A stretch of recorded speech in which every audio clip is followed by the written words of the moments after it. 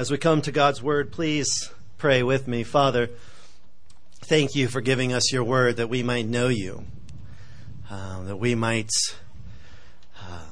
truly understand the words that we sing, "How great thou art."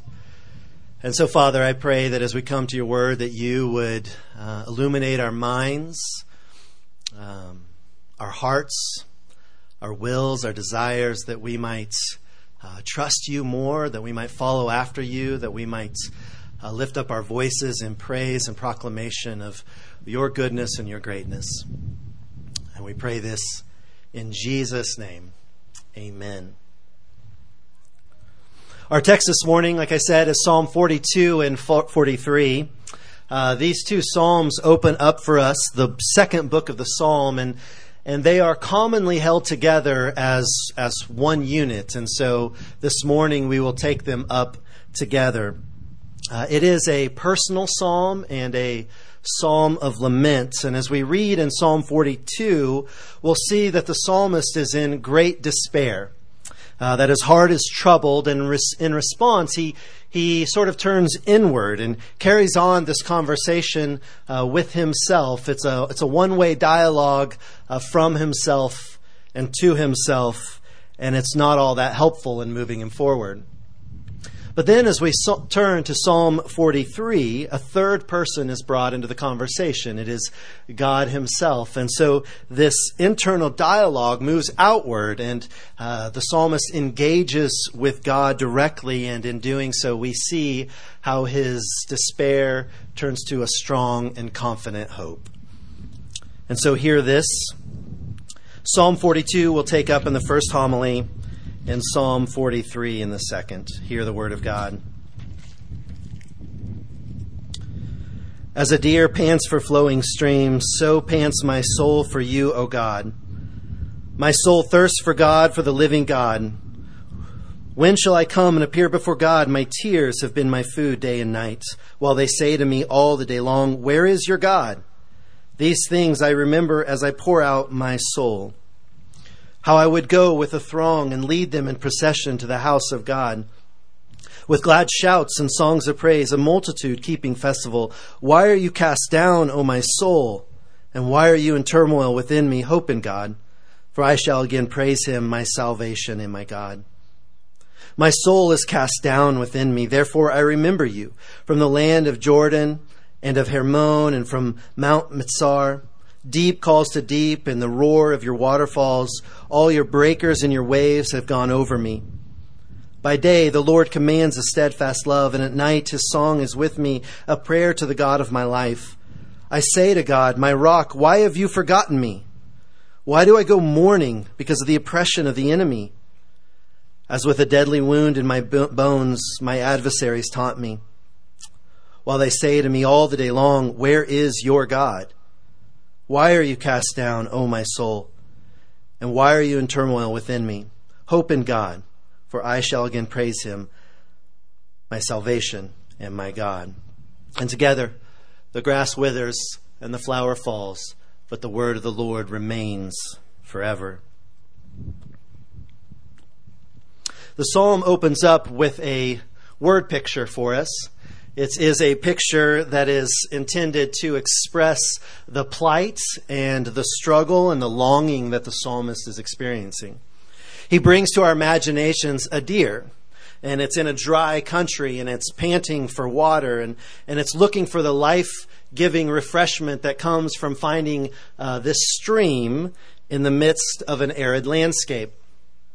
And in the same way, the writer, he sees himself in a dry, steep country.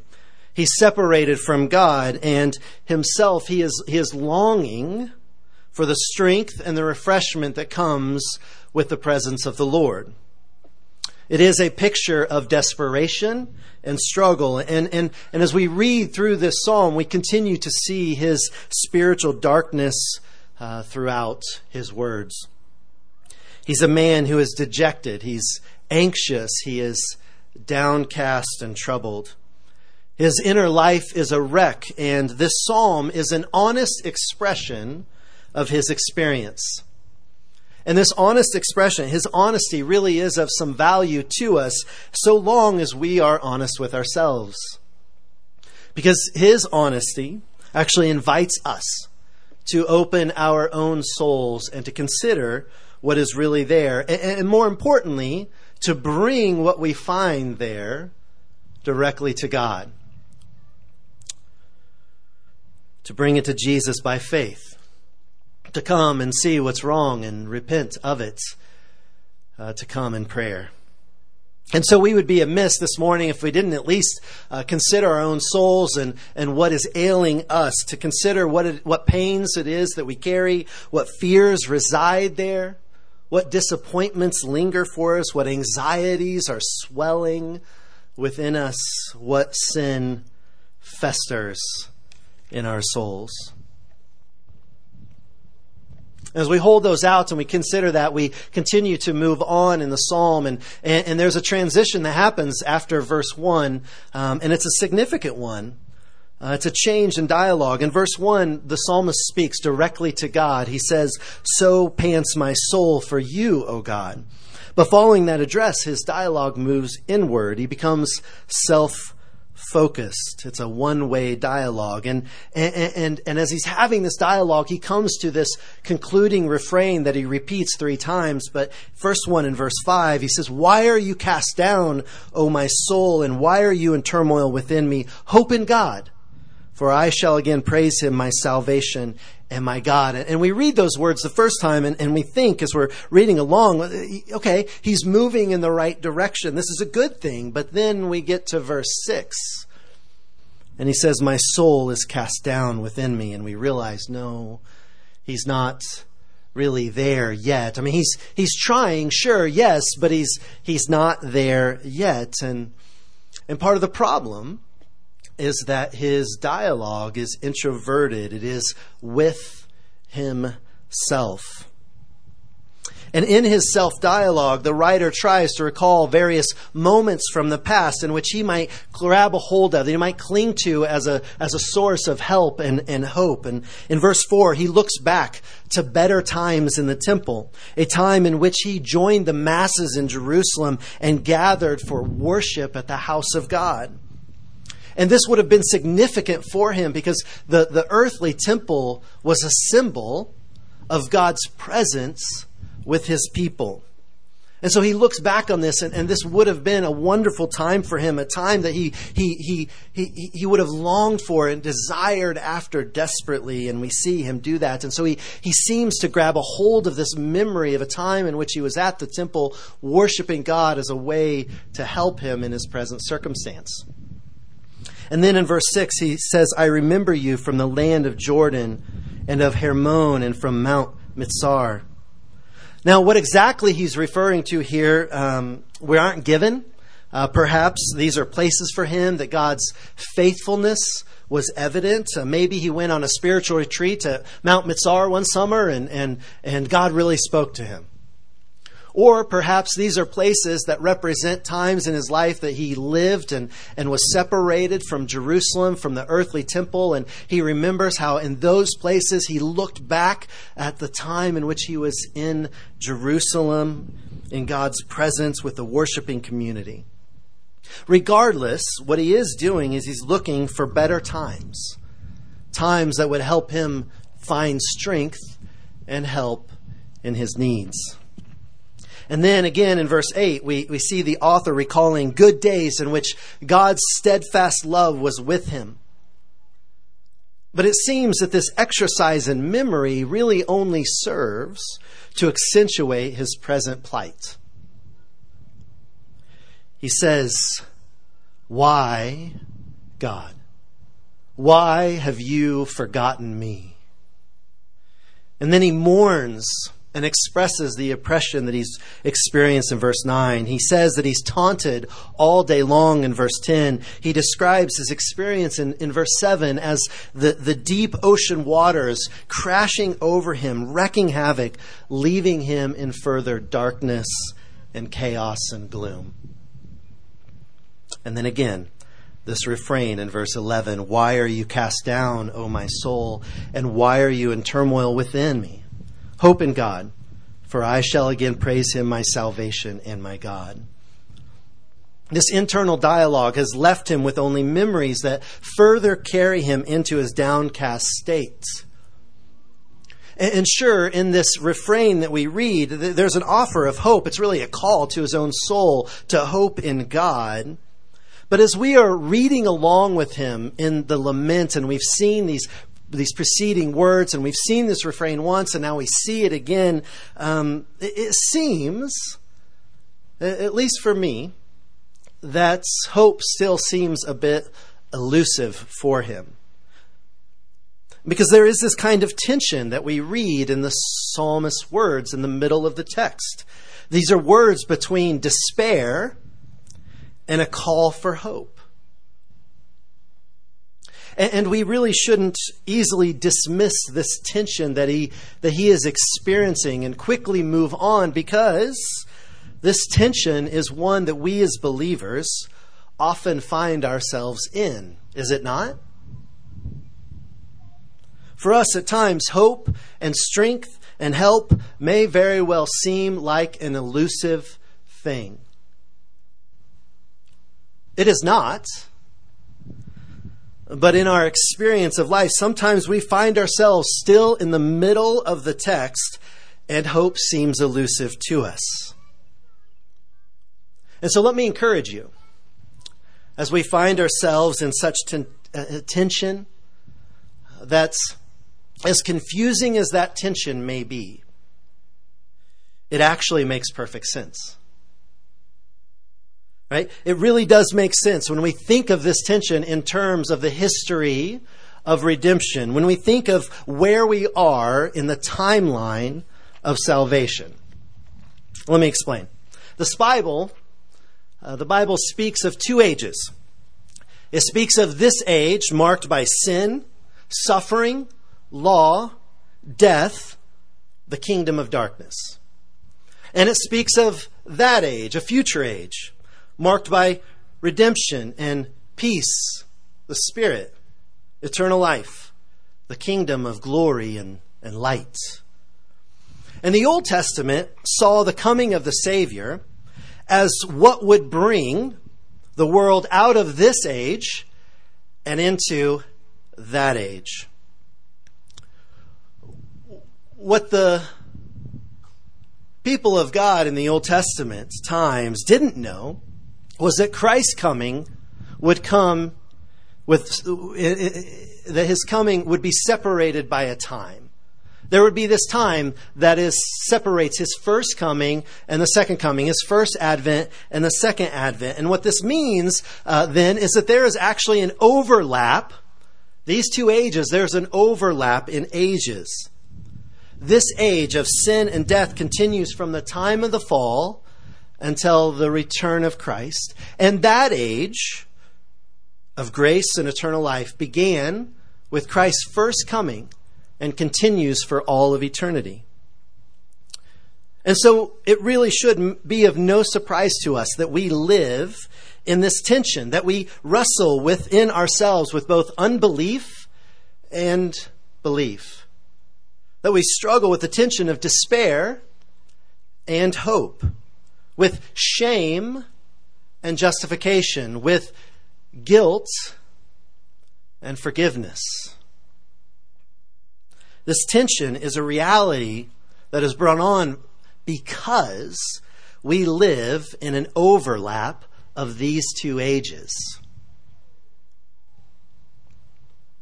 Now, I point that out to say because the thing that we need to realize is, and the thing that we're probably asking is, what does faith look like as we live today in the overlapping of these ages? When we face these tensions in our lives, what is it that faith really does?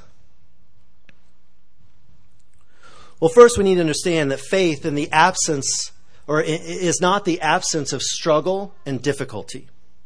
Rather, faith is a refusal to let God go in the midst of our pain and distress. Faith laments what ought not be and faith rests in the grace sufficient to endure such days.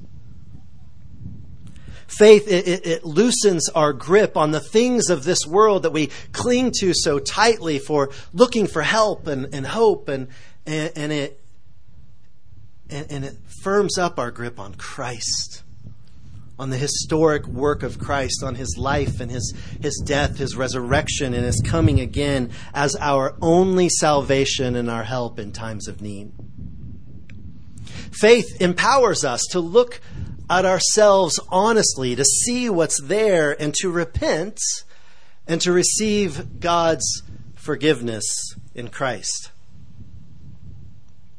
Faith hears the shouts of this age that says there is no hope. And faith responds with a call from this future age that says, hope in God, for you shall again praise him, your salvation and your God. And so I leave us in this tension at this point in the service because that's where we live. And faith is exercised as we gather together as God's people, and we stand together and we come and we worship him, knowing that he's the one who resolves such tension, and that in him there really is hope. Let me pray. Father, we are thankful that Christ has come.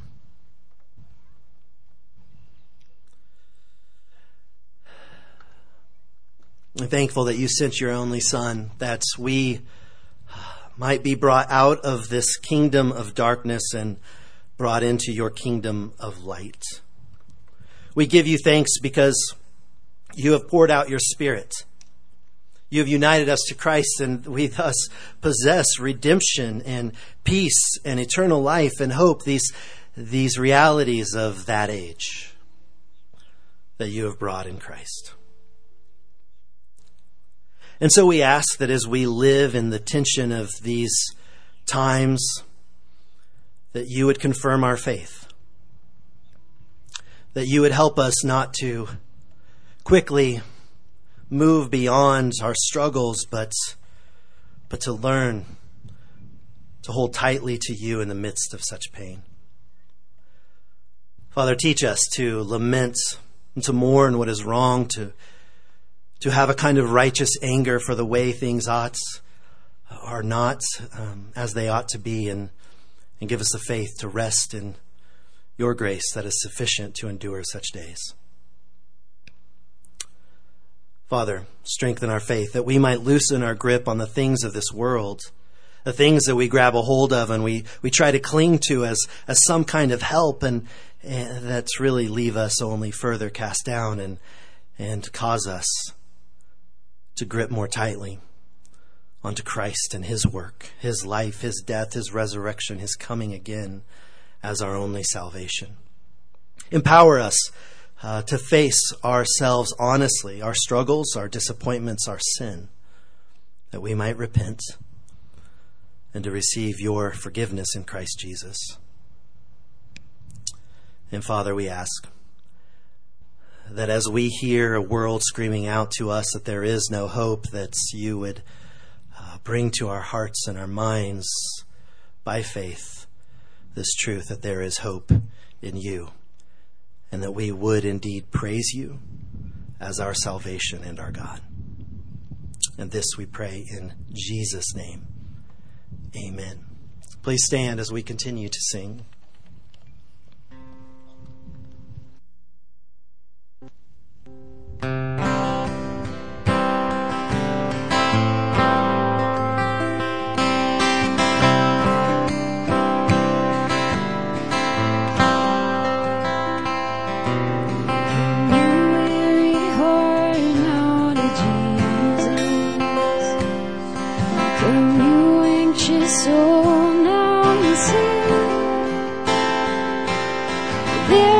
Perfect love and comfort for your tears. Rest here in His wondrous peace. Oh, the goodness of Jesus, satisfied, He is all that I need. May it become what may, that I rest all my days in the goodness of Jesus.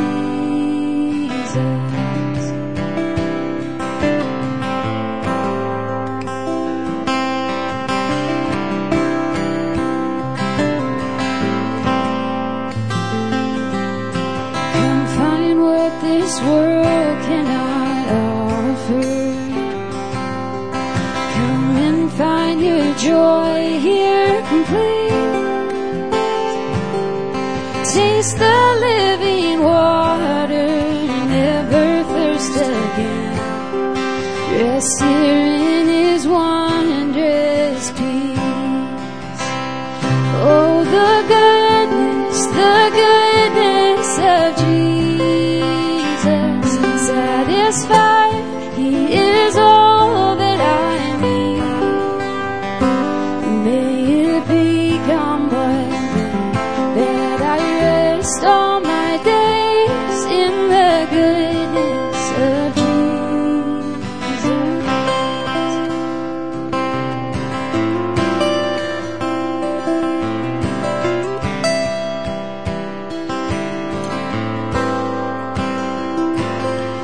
Come and find your hope now in Jesus.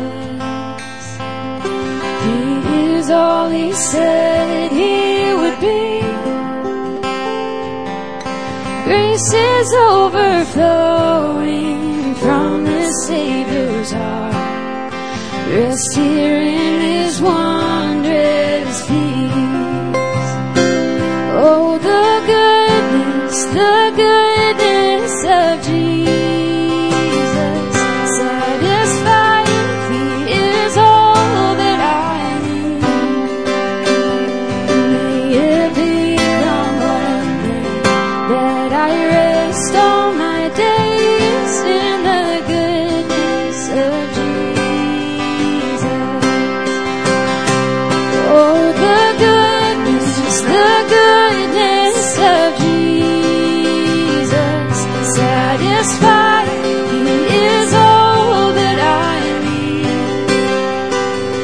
May it become one day that I rest all my days in the goodness of Jesus.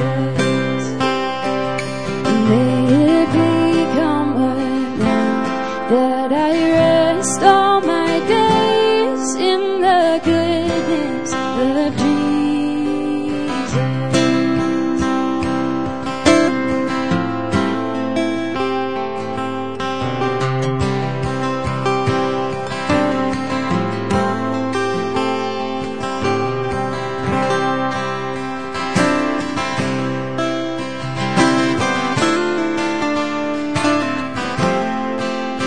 Oh, great God of highest hill, occupy my lowly heart. Own it all and reign supreme. Conquer every rebel power.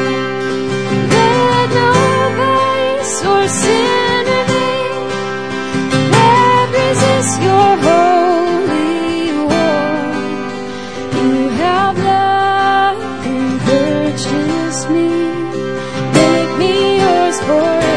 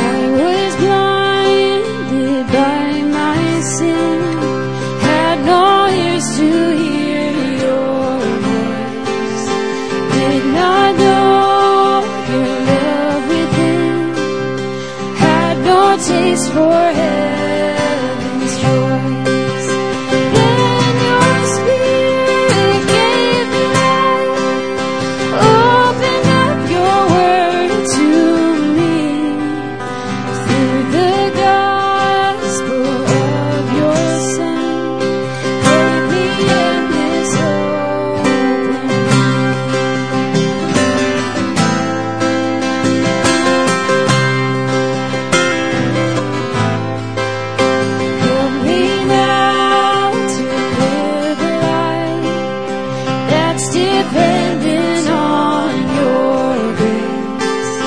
Keep my heart and guard my soul from the evils that I face. You are worthy to be praised with my every thought and deed. Oh, great God of highest heaven, glorify your name through me. You are worthy to be praised with my every thought and deed. Oh, great God of highest heaven, glorify your name through me.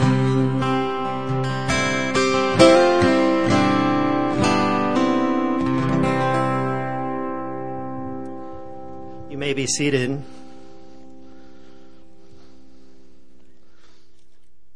We'll continue in Psalm 43. It is printed in your bulletin previously. You can turn back there and find the words. The psalmist continues, "Vindicate me, O God, and defend my cause against an ungodly people.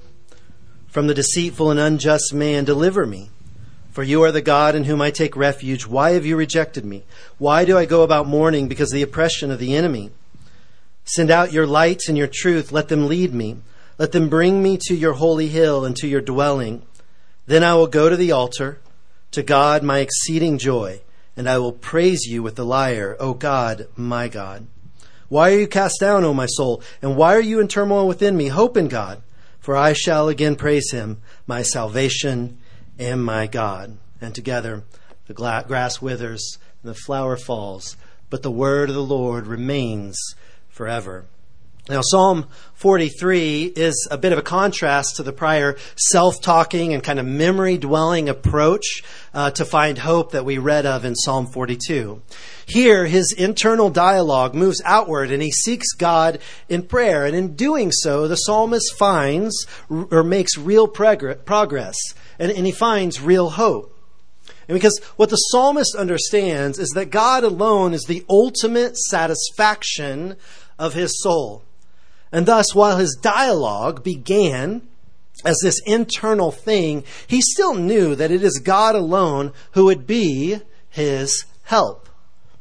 And so ultimately, he does turn directly to God and thereby finds hope for his soul, the hope that he longed to discover again. And as we begin in Psalm 43, the writer calls out to the Lord to vindicate him, to defend his cause against these ungodly, deceitful, and unjust men. And it's fascinating because in Psalm 42, it's almost if the psalmist just laments over having these enemies at all, but now he asks God to actually come to his aid. And while there's still lament, and we read it in Psalm 2, he says, "Why have you rejected me? Why do I go about mourning because of the oppression of the enemy?" While there's still this lament, now there's a note of great hope. And we see it in a number of ways. It's actually shown to us in two contrasts. The first one, in Psalm 42, verse 9, and in 43, verse 2, the writer asks, "Why do I go about mourning?" And this word mourning has the connotation of darkness and gloom. But then in 43, verse 3, he asks God to dispel his experience of darkness and gloom with light and with truth.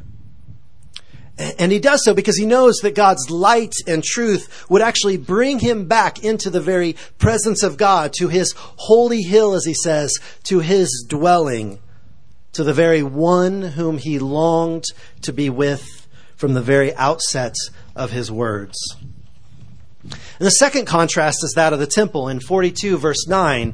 Remember, he calls the memory of his time when he was in the temple with God's people, but it was a memory that seems to only have the effect of accentuating his pain in the present. But now, here in Psalm 43, there's great hope. that he would, as he says in verse 4, that he would once again go to the altar of God, and there he would praise him with the lyre, and to do so with exceeding joy. And then finally he concludes with these words again of this refrain: "Why are you cast down, O my soul? Why are you in turmoil within me? Hope in God, for I shall again praise him, my salvation and my God." It's the same words as before. It's what came before, but at least for me, when I read these, there seems to be a change in the accent. Because in the first, in Psalm 42, there's these preceding laments, and there's this internal dialogue that the writer has with his own soul. And for me, it seems to bring the accent down on the first part, the soul that is cast down. But now the prayer has changed things. The accent now falls to the latter parts with this refrain that comes, and while there's still sorrow and the sorrow remains in his life, now there's this strong conviction that God really does hear his prayers and he will answer him. And God did indeed hear his prayers, and God really did answer him. You see, because what the psalmist ultimately longed for, what he prayed for, has come in the Lord Jesus Christ. Jesus is our defense and our vindication. I think of Paul's words in Romans 7. There, Paul is expressing at the end of the chapter the harsh reality of living in the tension of this overlapping ages. He wants to do what is right, but he finds this law within him.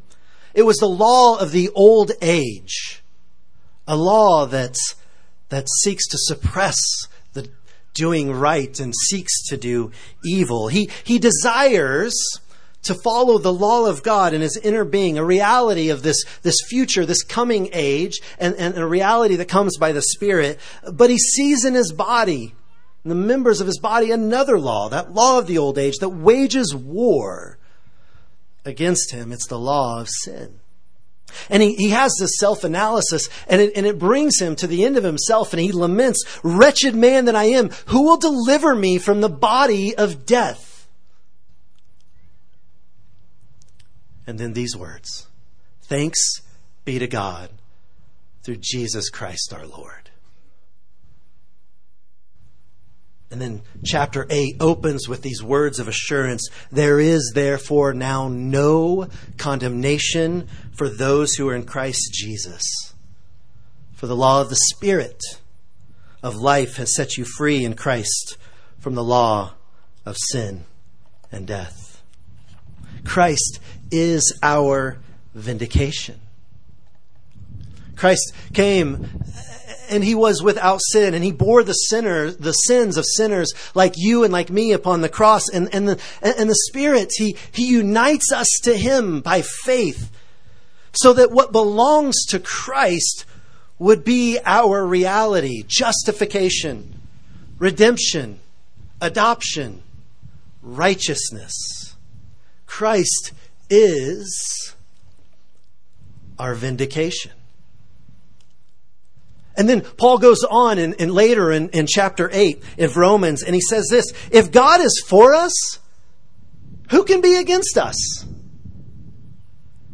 He who did not spare his own son, but gave him up for us all, how will he not also with him graciously give us all things?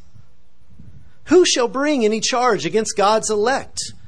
It is God who justifies. Who is to condemn?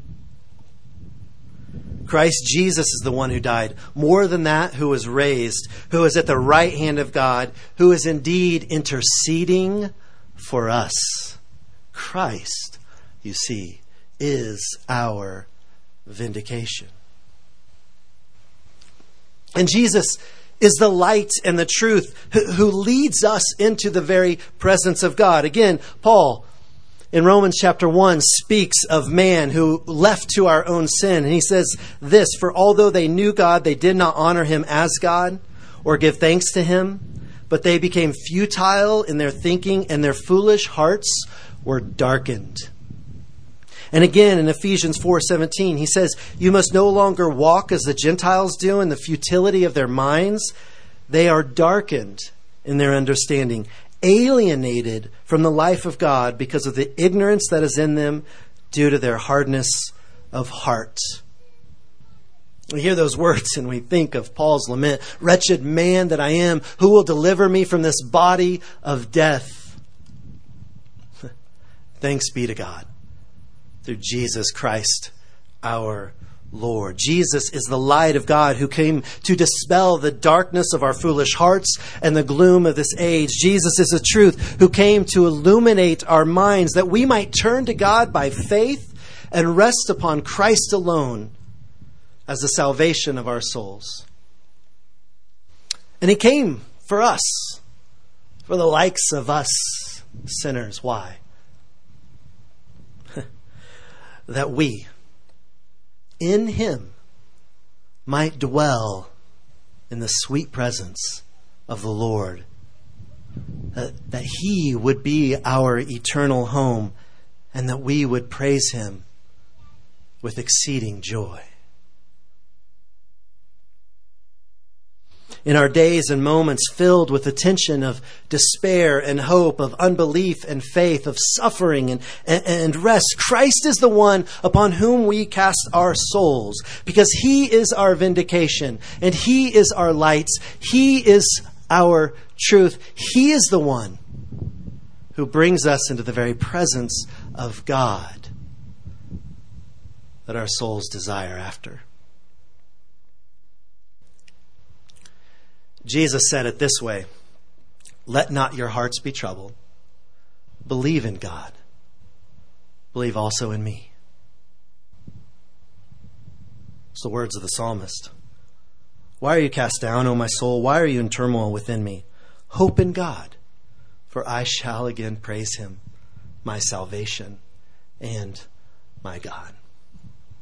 Please pray with me.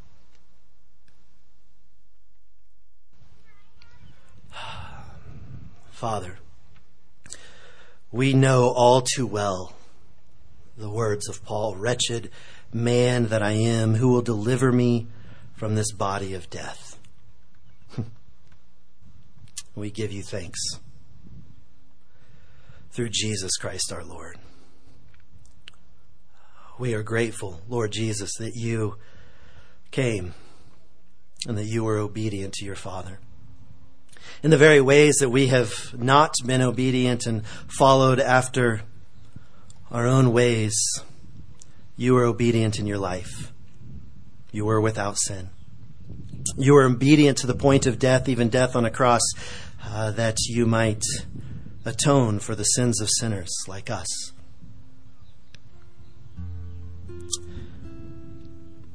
And so we realize that in our own disobedience, our vindication is not in our own righteousness, but in you. You are our defense and our vindication. It is in you that we have justification, that we are right with you, that we can stand at peace and in the pleasure of your Father. You have given us redemption. You have bought us out of slavery to sin, purchased us from death, given us eternal life, that we might serve you and praise you. You have given us adoption, made us your sons and daughters, heirs with Christ. Oh, children of God, how sweet that is. And you are sanctifying us and assured us of complete sanctification, that we might be with you and know full freedom. Father, Lord Jesus, you are our light and our truth. And you have brought us into the very presence of our Heavenly Father. For that, all we can do is praise your holy name. And this we do. Amen. Please stand and let us sing.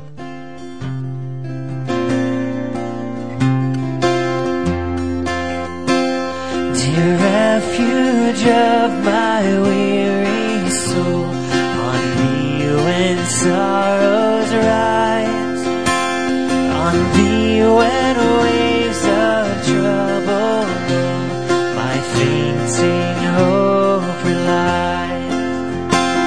To thee I tell each rising grief, for thou alone canst heal. Thy word can bring us sweet relief for every pain I feel.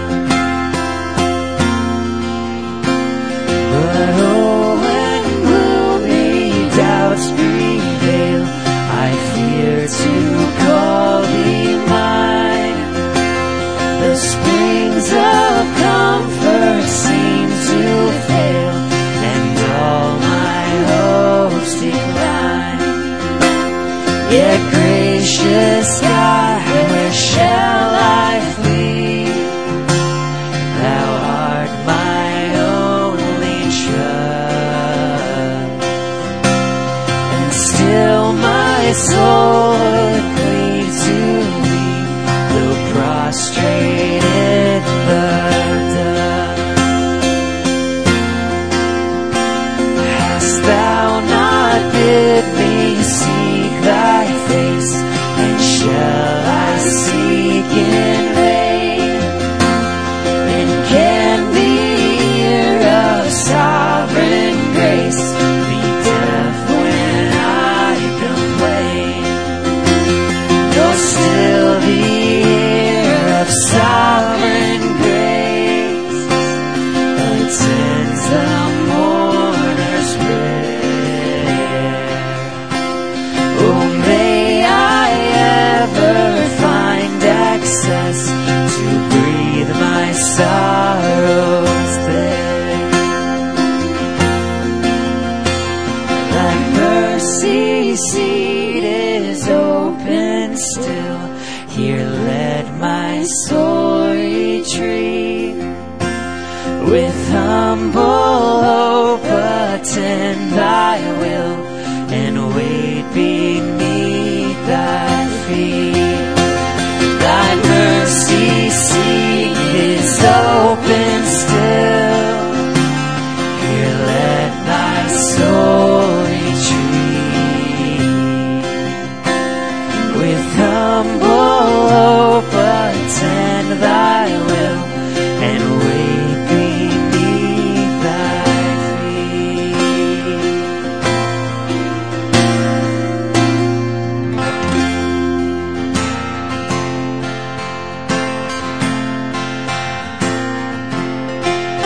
Oh, the way my Savior leads me, what have I to ask beside?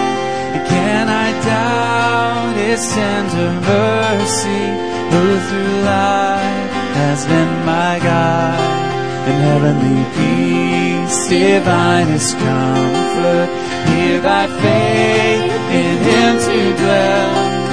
For I know whatever befall me, Jesus doeth all things well. For I know whatever befall me, Jesus doeth all things well. All the way my Savior leads me, cheers each winding path I tread.